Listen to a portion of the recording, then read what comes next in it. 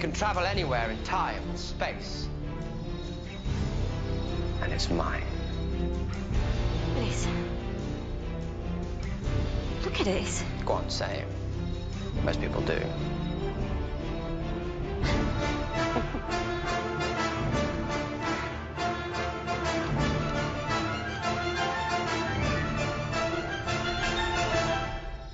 Smaller on the outside. Hey, what's up, and welcome back to Smaller on the Outside, or as I would like to call it, SotoCast, the first, the best, and the only Doctor Who podcast that you just can't miss. My name is Dave, and I'll be the Time Lord with you this evening, and with me, as always, is... Andy. Who's the companion? Welcome back to Smaller on the Outside. If the first time you are listening to us, we are a TV show podcast. We often talk about Doctor Who, but sometimes we talk about other shows. But right now we're talking about Doctor Who, and a full... Yeah, so why even bring that up, huh?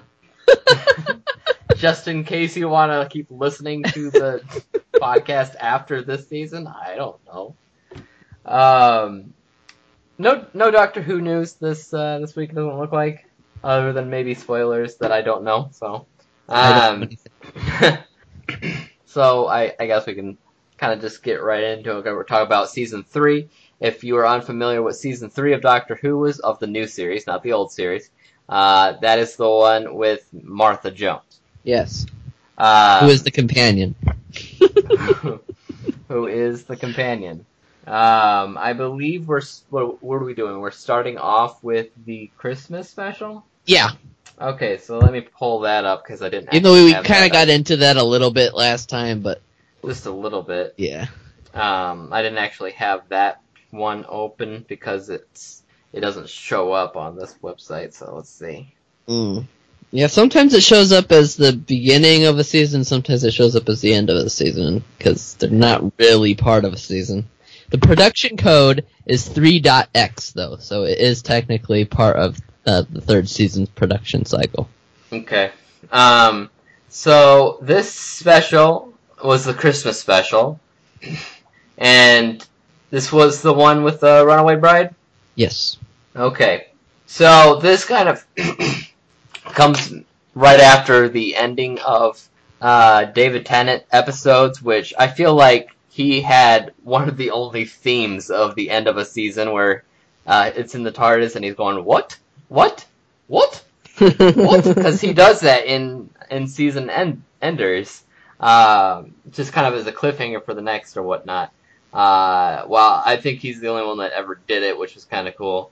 And this one was when he met, what's-her-face, Donna, for the first time. Yeah, well... She randomly showed up.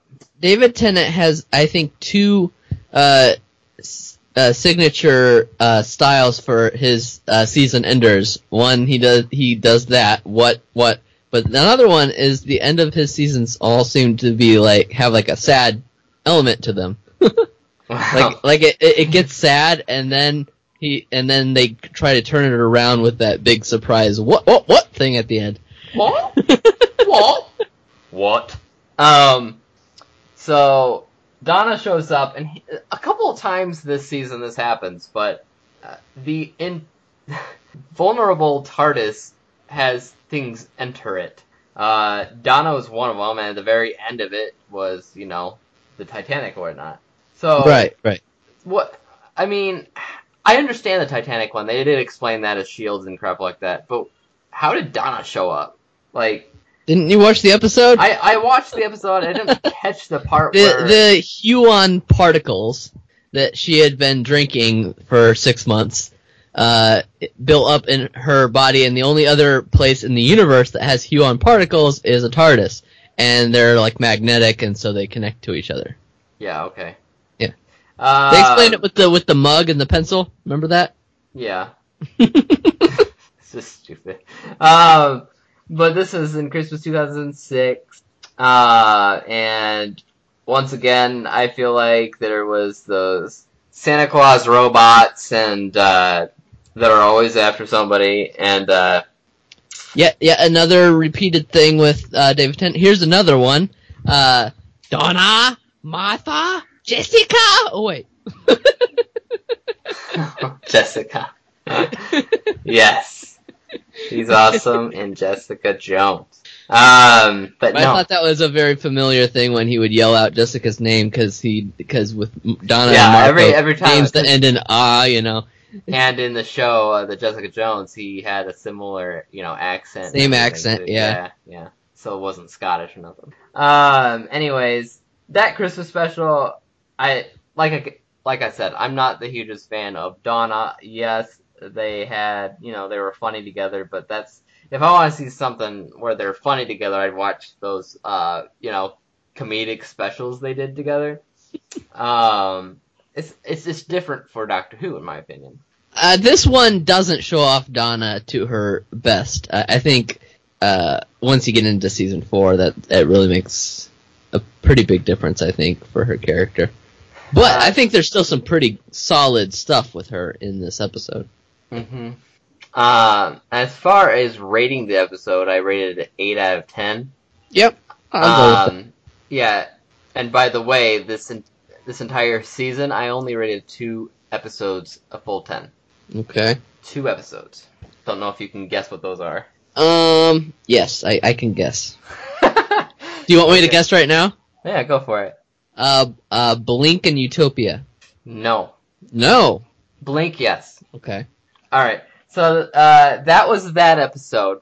Just the special there, and then we finally get into season 3, which is Smith and Jones, right? So, the first episode is Smith and Jones, takes place in 2008, and this is the one where the hospital goes to the moon. That's how I always remembered it. Mm-hmm. And the first time we see the Jadoon. The Jadoon, yes. They also return in Sarah Jane Adventures, but they do return at the season 4 finale of Doctor Who as well. Yeah, this is also where obviously Martha meets the Doctor, and did you catch her talking about her cousin at Torchwood from the previous season? Slightly, yeah. It was short, and yeah, but they do address that, so I thought that was cool. I still don't understand why your cousin looks like your twin. Because that's what Doctor Who universe works like. Like I said, the girl that plays Gwen in Torchwood is the same actress that plays Gwyneth in like the 1800s episode with what's his name, the writer guy, and the ghosts. Yeah. So yeah. So and in the beginning here, when they finally have her as the companion, the whole idea was that the Doctor was only going to, it's take her the Doctor's rebound. His rebound. He was going to take her for like one adventure, bring her back home. That's the whole idea in the very beginning here. But obviously, we know how Doctor Who works, and that's not what goes on. It did happen for one. It did happen for that one dude from 2012 that was in the Alien Museum. He went on that one trip, and then the Doctor said no. Snapped his fingers, opened the guy's head, and left him at home.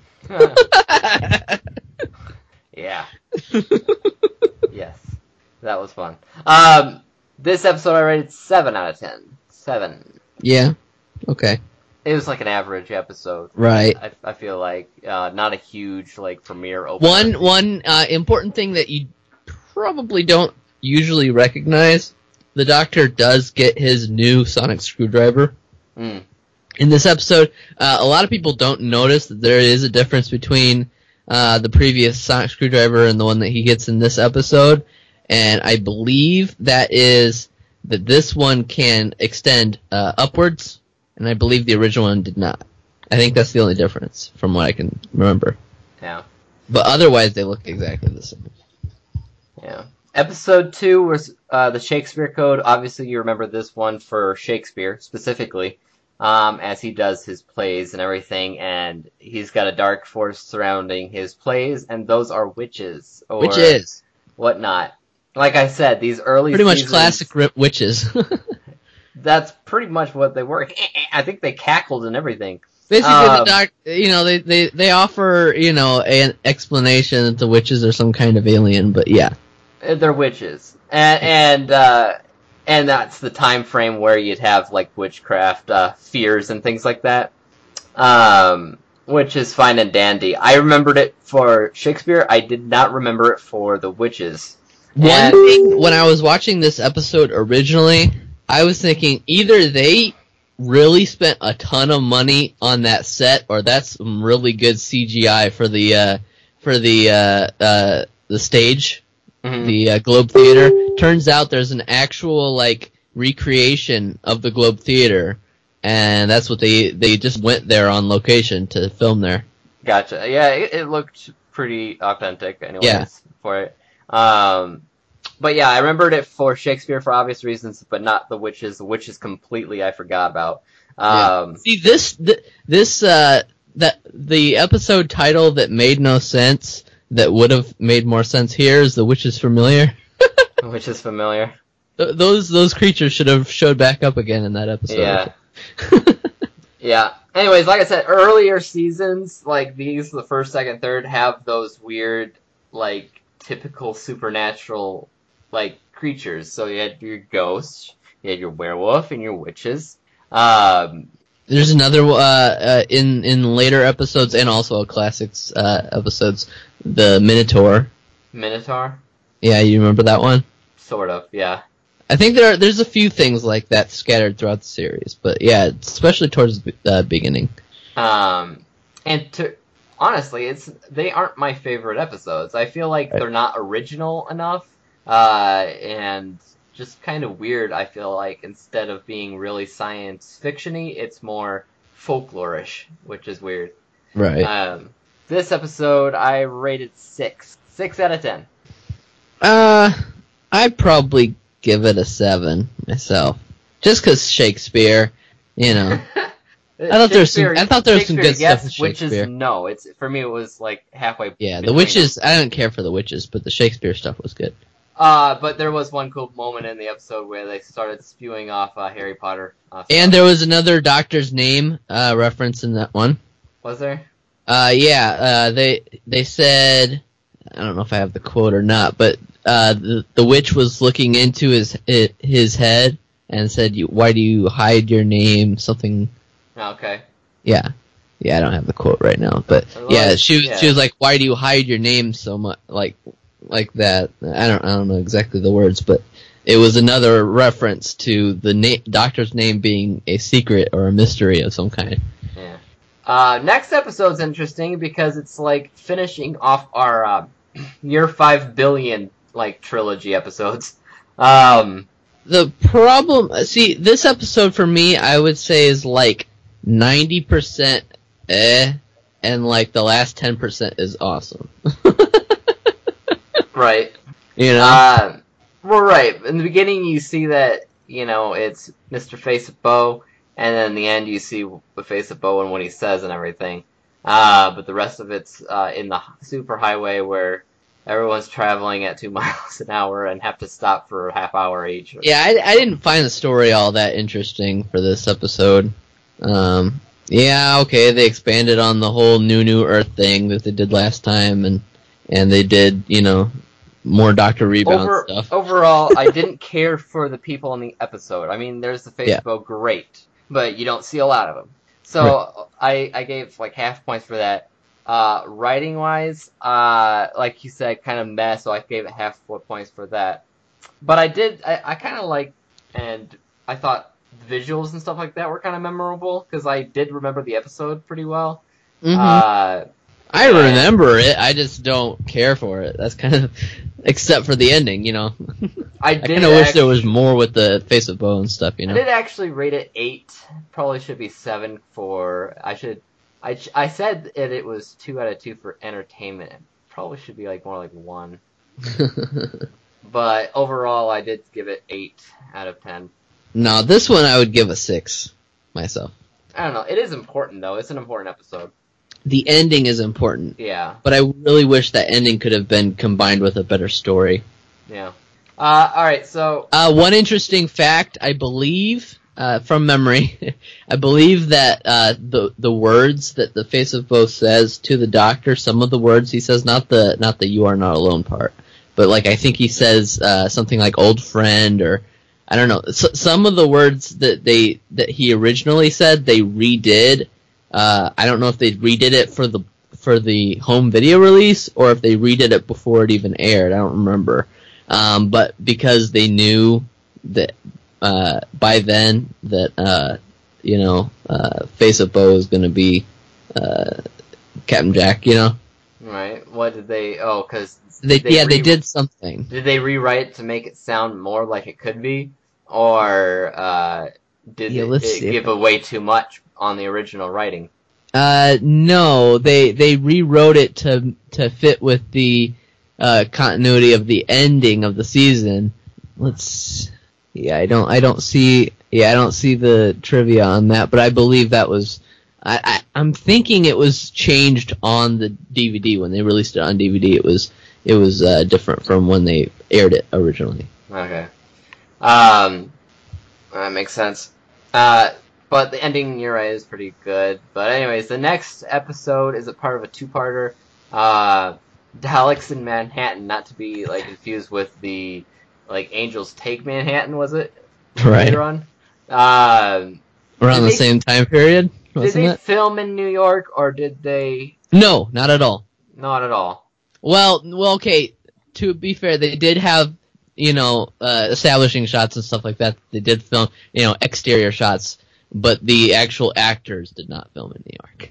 Okay, because I know that we did have a few American actors, and obviously British actors trying to act like they're American, I would Garfield. say most of them were British actors doing an American accent. I don't know if there were any actual Americans in there at all. And to you Spider-Man fans, Andrew Garfield's in this episode. Yes. Or in both episodes, right? Yeah, he's in both episodes. He's using his worst American accent that he has. I don't know why he didn't just do his New York accent that he's actually quite good at. Southern. Well, maybe he wasn't good at it at that point. I don't know. Because I don't know what he was doing, trying to be a cowboy or something. I don't know. It just sounded like he was chewing on Well, that's the problem. A lot of foreign people, when they want to do an American accent, they do a Southern accent because that's the more defined accent of American culture, I guess. Yeah. Because the other ones are a little bit more neutral and kind of less, maybe a little harder to emulate. Yeah. But he does a good job in Spider-Man, but maybe back then he didn't have that down yet. So this takes place in 1930s, and it's obviously Daleks. It's the Koldaskaro, again, or what? I don't like these episodes. I'm not the biggest fan of them either. I don't really care for the whole crime boss angle. I hate the pig alien things. What the heck was that? The human Dalek I thought was stupid. A human Dalek, which shows up at the end of the first one and takes up most of the time in the second one. Yeah.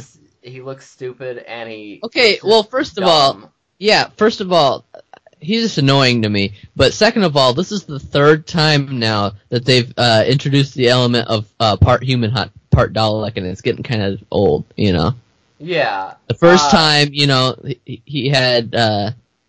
was it part? Yeah, it was part because he had something from Rose, right? And so he had part of the human in there. And then the second time was the Dalek Emperor, and they hated their own existence because they were part human. And then this. So I think they're overdoing it a bit. And I can't express how much I hate the pigmen. Laszlo. I was like, I didn't remember them, by the way, when I rewatched it. I'm thinking, what the heck is going on here? Is this? Did you remember Andrew Garfield? Yeah, I remember Andrew Garfield. That's pretty much the only thing I remember from the episode. Actually, it's Andrew Garfield. Yeah. I don't think Mom did because I think she didn't see Spider-Man until after those episodes. Yeah. So, I did rate these both 7. And it only really comes down to behind the scenes, and narrative arc. Everything else was half points. The only thing I would say that impressed me about the episode was the shots of when they're up on the top of the buildings and you look out into the city, it doesn't look all that realistic, but the fact that they were actually able to get a pretty good view, including like, missing buildings and stuff, I thought that was pretty decent. Yeah. But otherwise, I think I would probably give these 5s. I don't really care for them.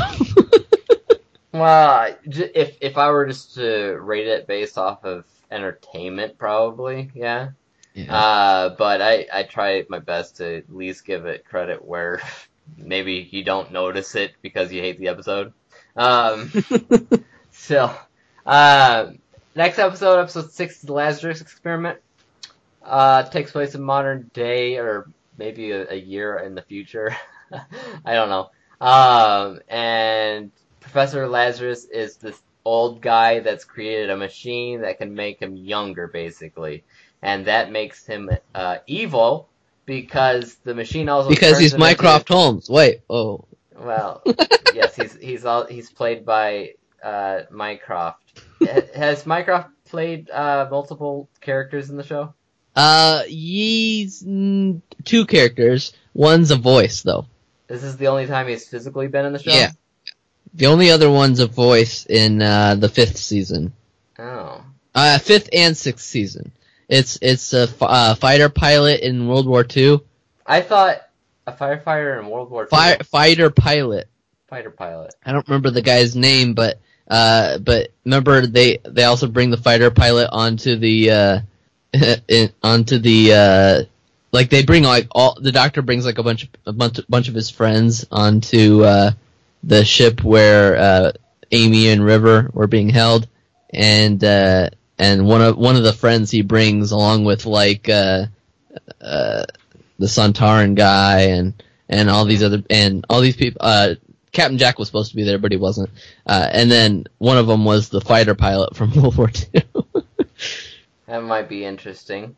So see if you can catch his voice when we get to that episode. That's the one where the Daleks are in World War II. But you don't know his name? I don't remember his name. He has a name. He has a name that the Doctor remembers, though. Okay. Try to catch that when it shows up. Might be important.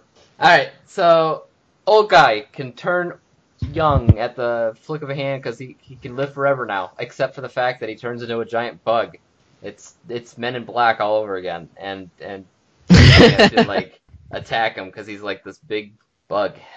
I don't know how to explain it, but that's basically how the episode goes. I don't remember much. Basically, the importance to the episode is basically this is where the audience is really first introduced to Harold Saxon, although he's brought up in several previous episodes. This is really where he starts to become a major factor in the story. Okay. I gave this episode 4 out of 10. Okay, I'll go along with that. I don't know if I would have been that harsh, but I like the idea in the very beginning of the episode. Yeah. And everything after that.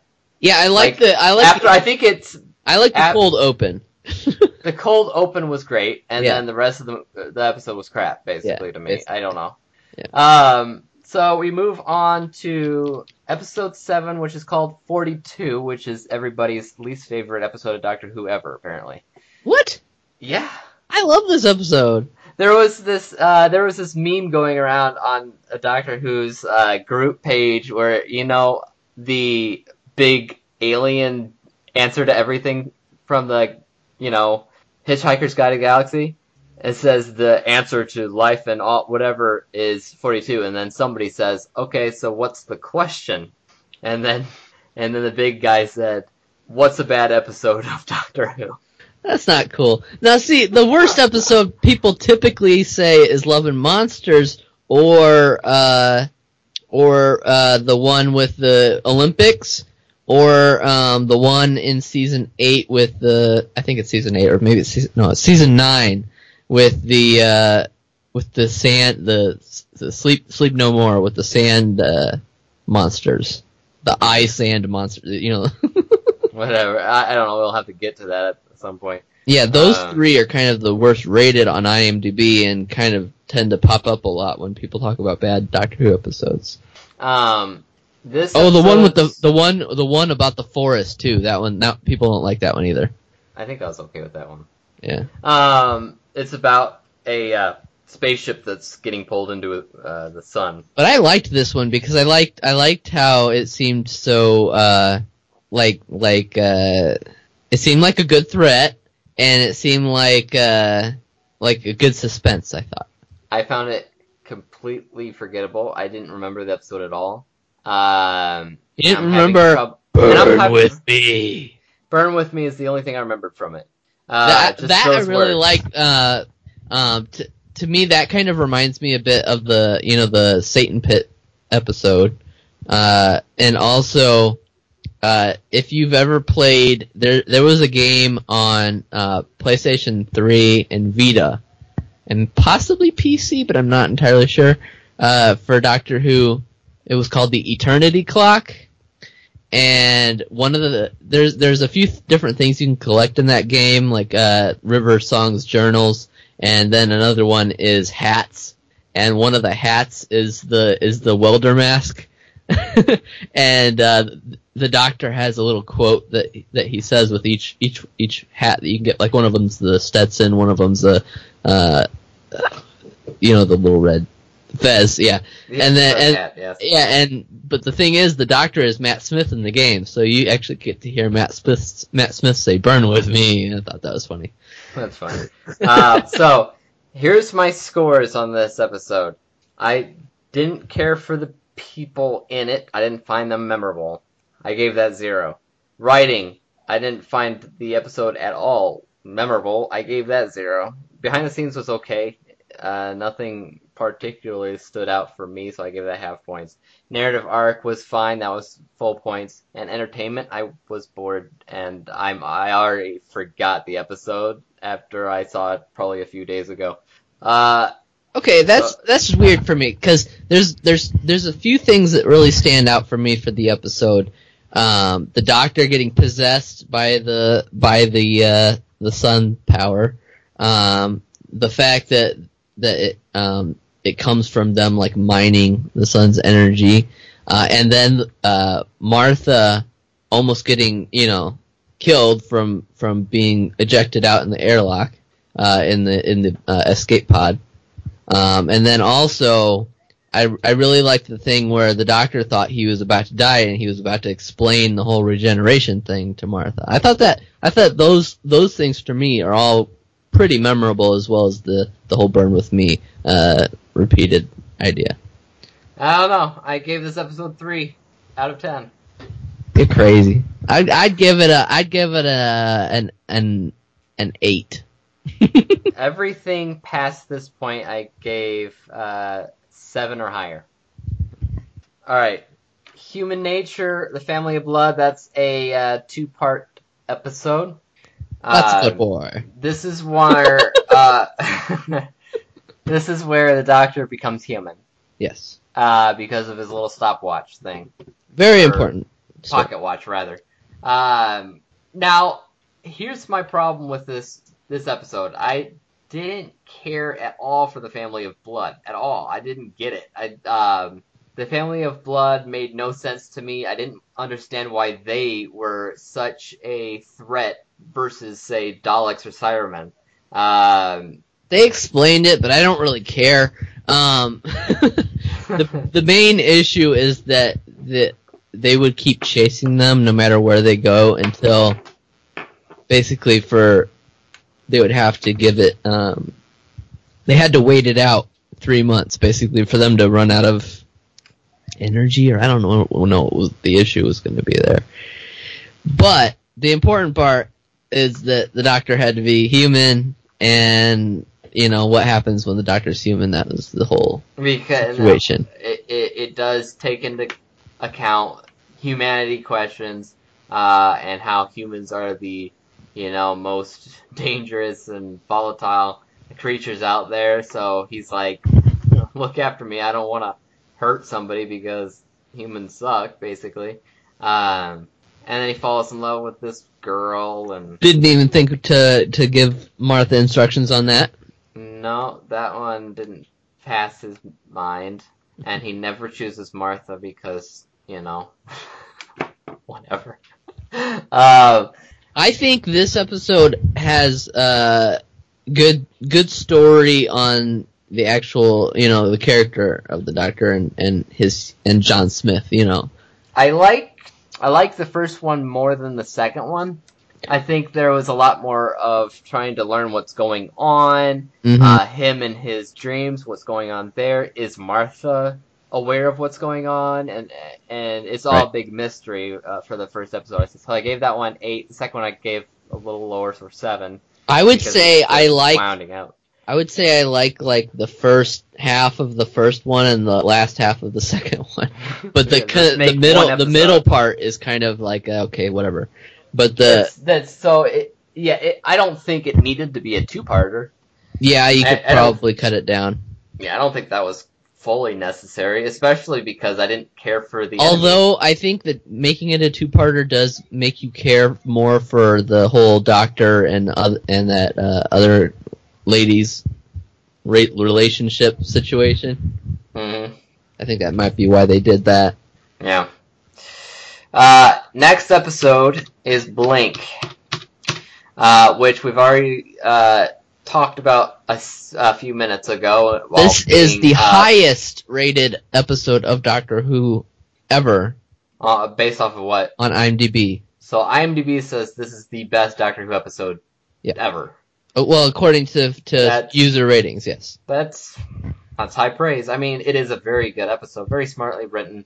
It's another common thing that I see with this episode is a lot of people get their friends to watch Doctor Who by showing them this episode first, and then going back to whatever first point that they want to start with.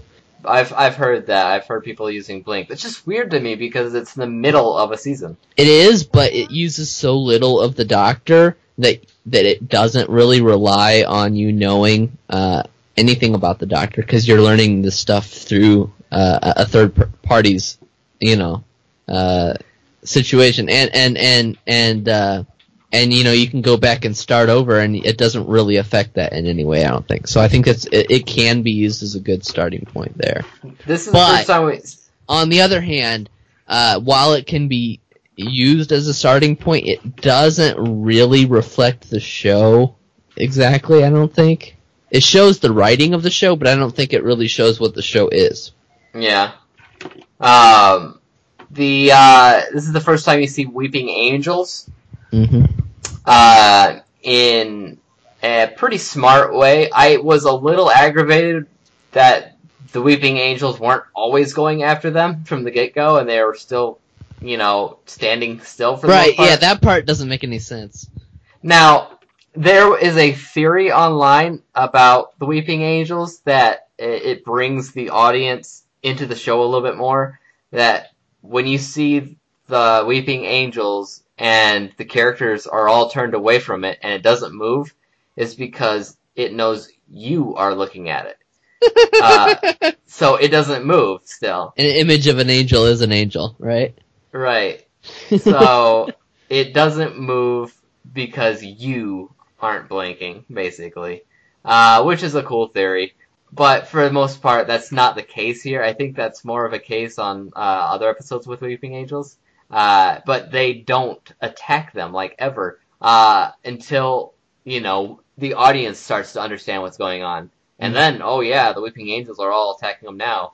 But maybe they were being stealthy. Yes.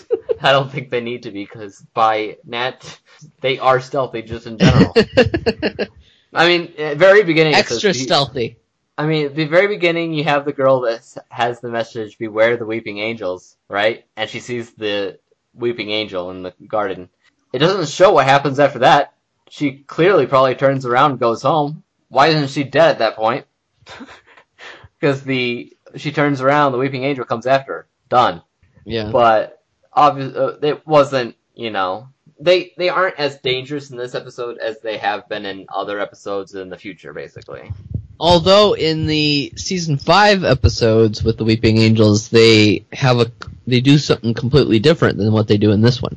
I think they explain that though, from what I remember. Do they do something different? Yeah, in that one they turn people to stone. Oh. That's weird. Instead of taking them back in time. But then in the Angels Take Manhattan, they do take people back in time, so. They turn people to stone, huh? Yeah. I think I thought that was part of the, like, they see themselves and they themselves turn into stone. They're already stone, but, yeah. Well, it was the image of an angel in your eye or something like that becomes an angel. I don't know, something like that. That's weird. But this is a very good episode just in general.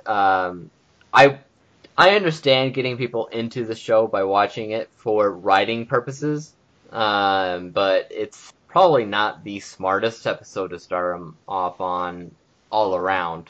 It's not intended as an introduction, except for the fact that it's an introduction on Sally Sparrow's perspective. Yes.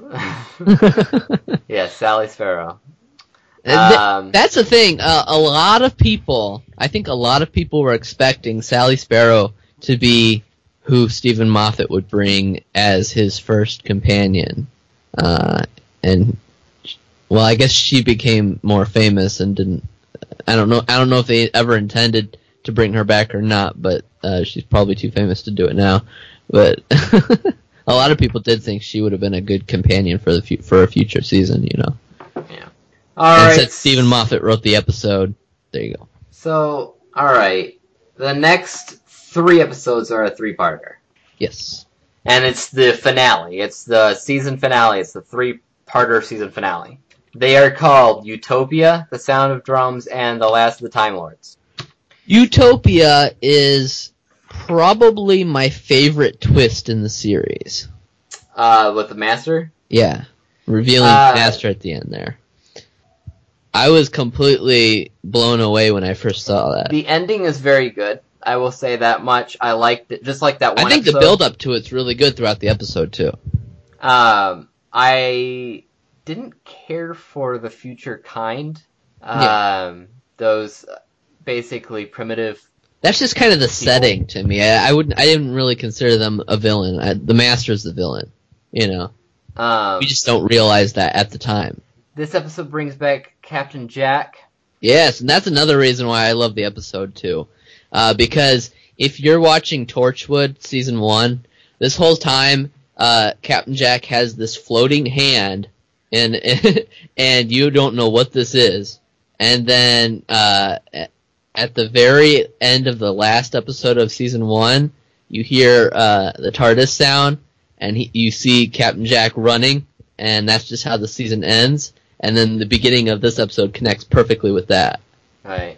And then you find out what that hand was all about. Which was his old hand, yeah. Yes.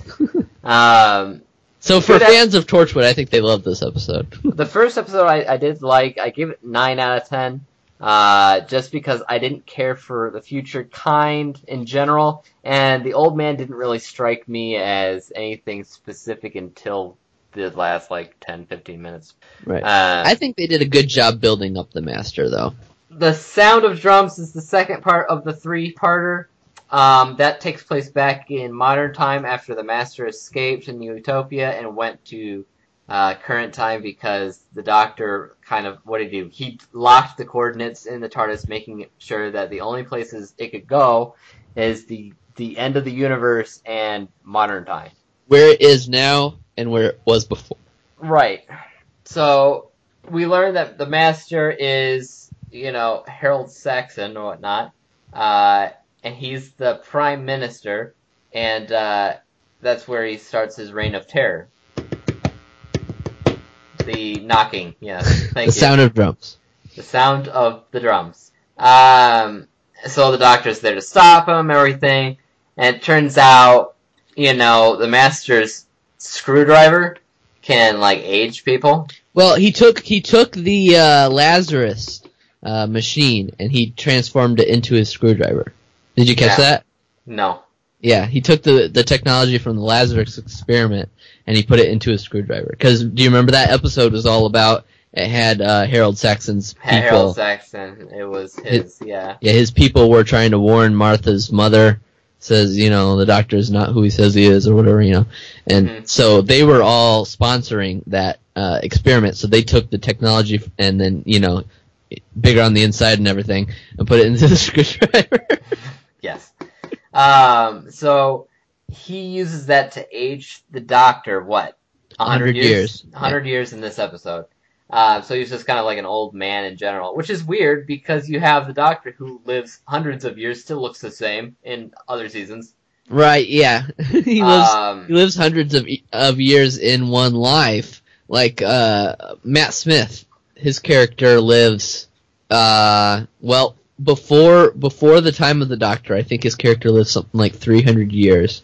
And then in Time of the Doctor, he lives like another maybe 600 years, something like that. Maybe 800, I don't know. The Master carries around these floating balls with him, which are called the Toclophane, and those happen to be the future. Is it the future kind, or is it? No, it was the humans that were trying to go to Utopia. Yeah, that were trying to go to Utopia, and so they're just little heads in the balls that are floating. And they've been rewired to just look a little bit like Daleks. A little bit. They've been rewired to kill people because it's fun.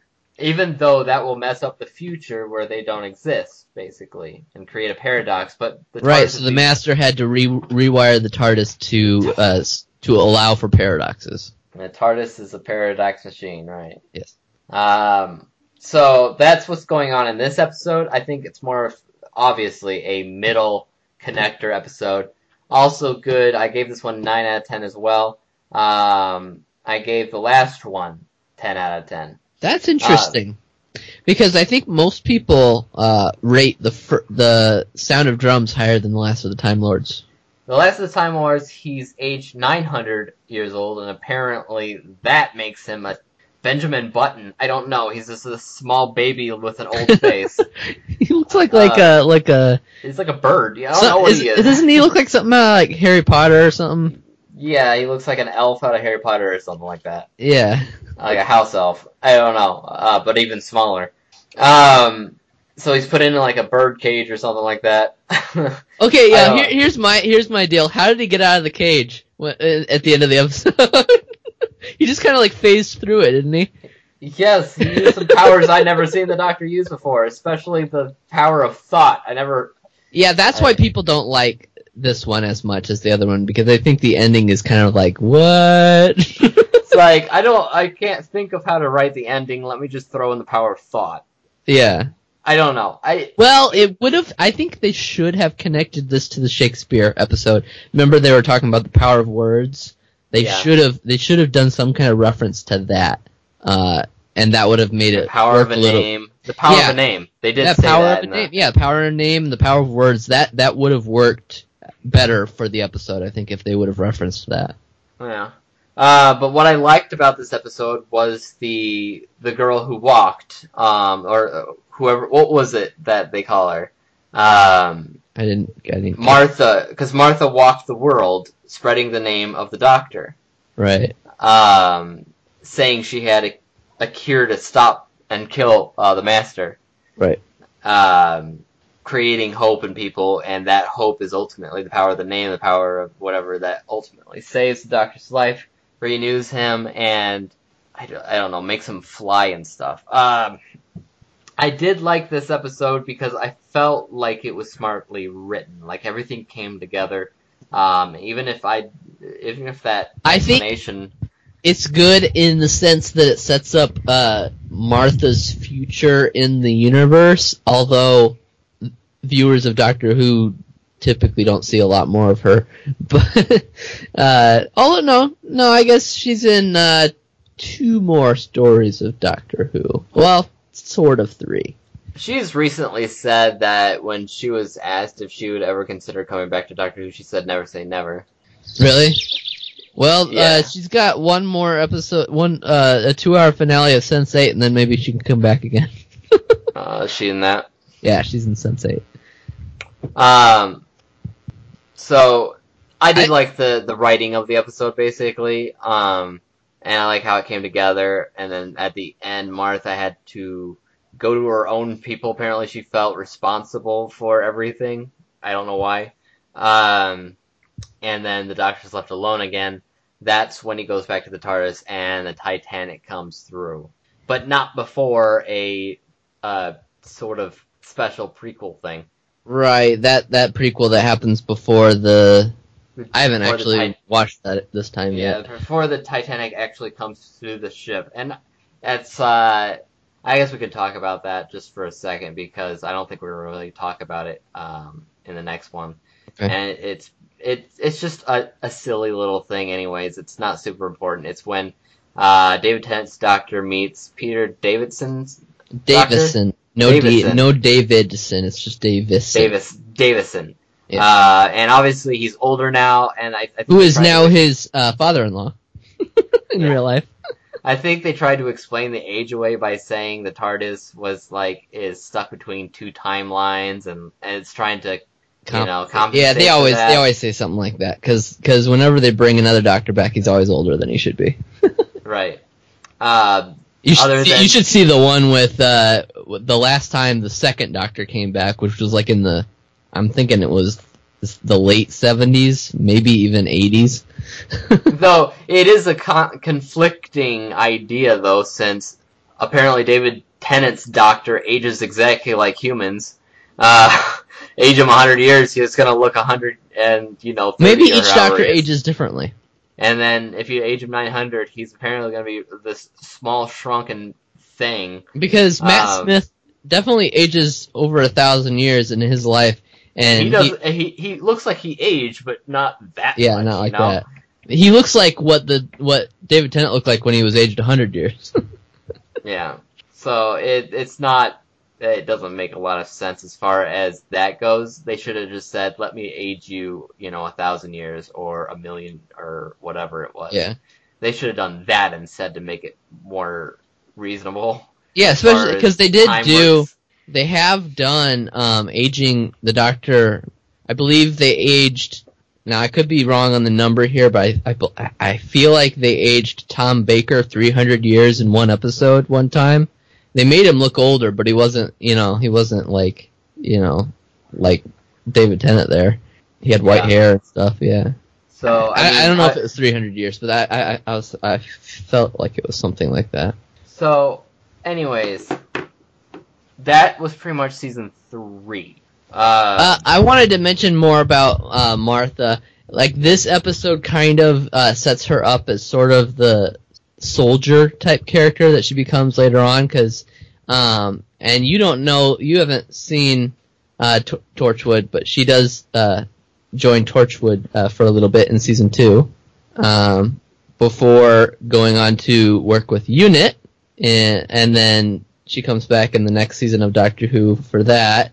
And then eventually she becomes like a sort of a resistance fighter again, fighting off monsters with Mickey. Mm-hmm. Right. So there's I think this episode is kind of the beginning of that version of her character, and that because of that, I don't think the Doctor would take her back as a companion, because she is kind of that soldier. Like, remember we talk about the Doctor always turning his companions into soldiers. Yeah. I don't know if he would be okay with bringing her back as a full blown soldier like that. True. I rated the season 7 out of 10 in general. That's just everything averaged out. So that is season 1 was 8, season 2 was 9, season 3 was 7. So far this is my least scored season of Doctor Who. Yeah, I think it has. I think it has a lower average, but I think I would probably rate it higher overall than season 2 for me. I don't know. I did like a lot of stuff in season 2. Obviously, I think I rated like 4 or 5 episodes 10 out of 10 or something like that. Alright, so that was basically season 3. Season 4 is, we're going to be talking both about season 4 and the David Tennant specials on the 23rd 23rd of September, unless something else happens. But I'm going to be on vacation in the next, week. So, we don't have time to talk about it, originally planned. So, 23rd, we're going to be talking about both Season 4 and the David Tennant specials. How many specials are there? 4? There, 1, 2, 3, there's 4 stories, 5 episodes. Whatever that means. Because the end of time is 2 episodes. Oh, right. So 5 episodes. So it's kind of like half a season. Yeah. If you want to take a look at it like that. So it'd be That's a why podcast. I had it split up into 2 podcasts. Yes. It's like a season and a half episode. So look out for that on the 23rd, unless anything changes from now and then. All right. And do you have anything else to add, Andy? No. Okay. Well, thanks for tuning in to Smaller on the Outside. Have a good rest of the month and first half of September, I guess. And we'll see you again on September 23rd when we talk about Season 4 and the David Tennant specials of 2009. Yes, that's 2008 and 2009 episodes, basically. Are they? Okay. Well, no, for Season 4 and the specials, that's 2008 and 2009. Right. Okay. So, until then, peace out. We'll see you guys then. Peace out!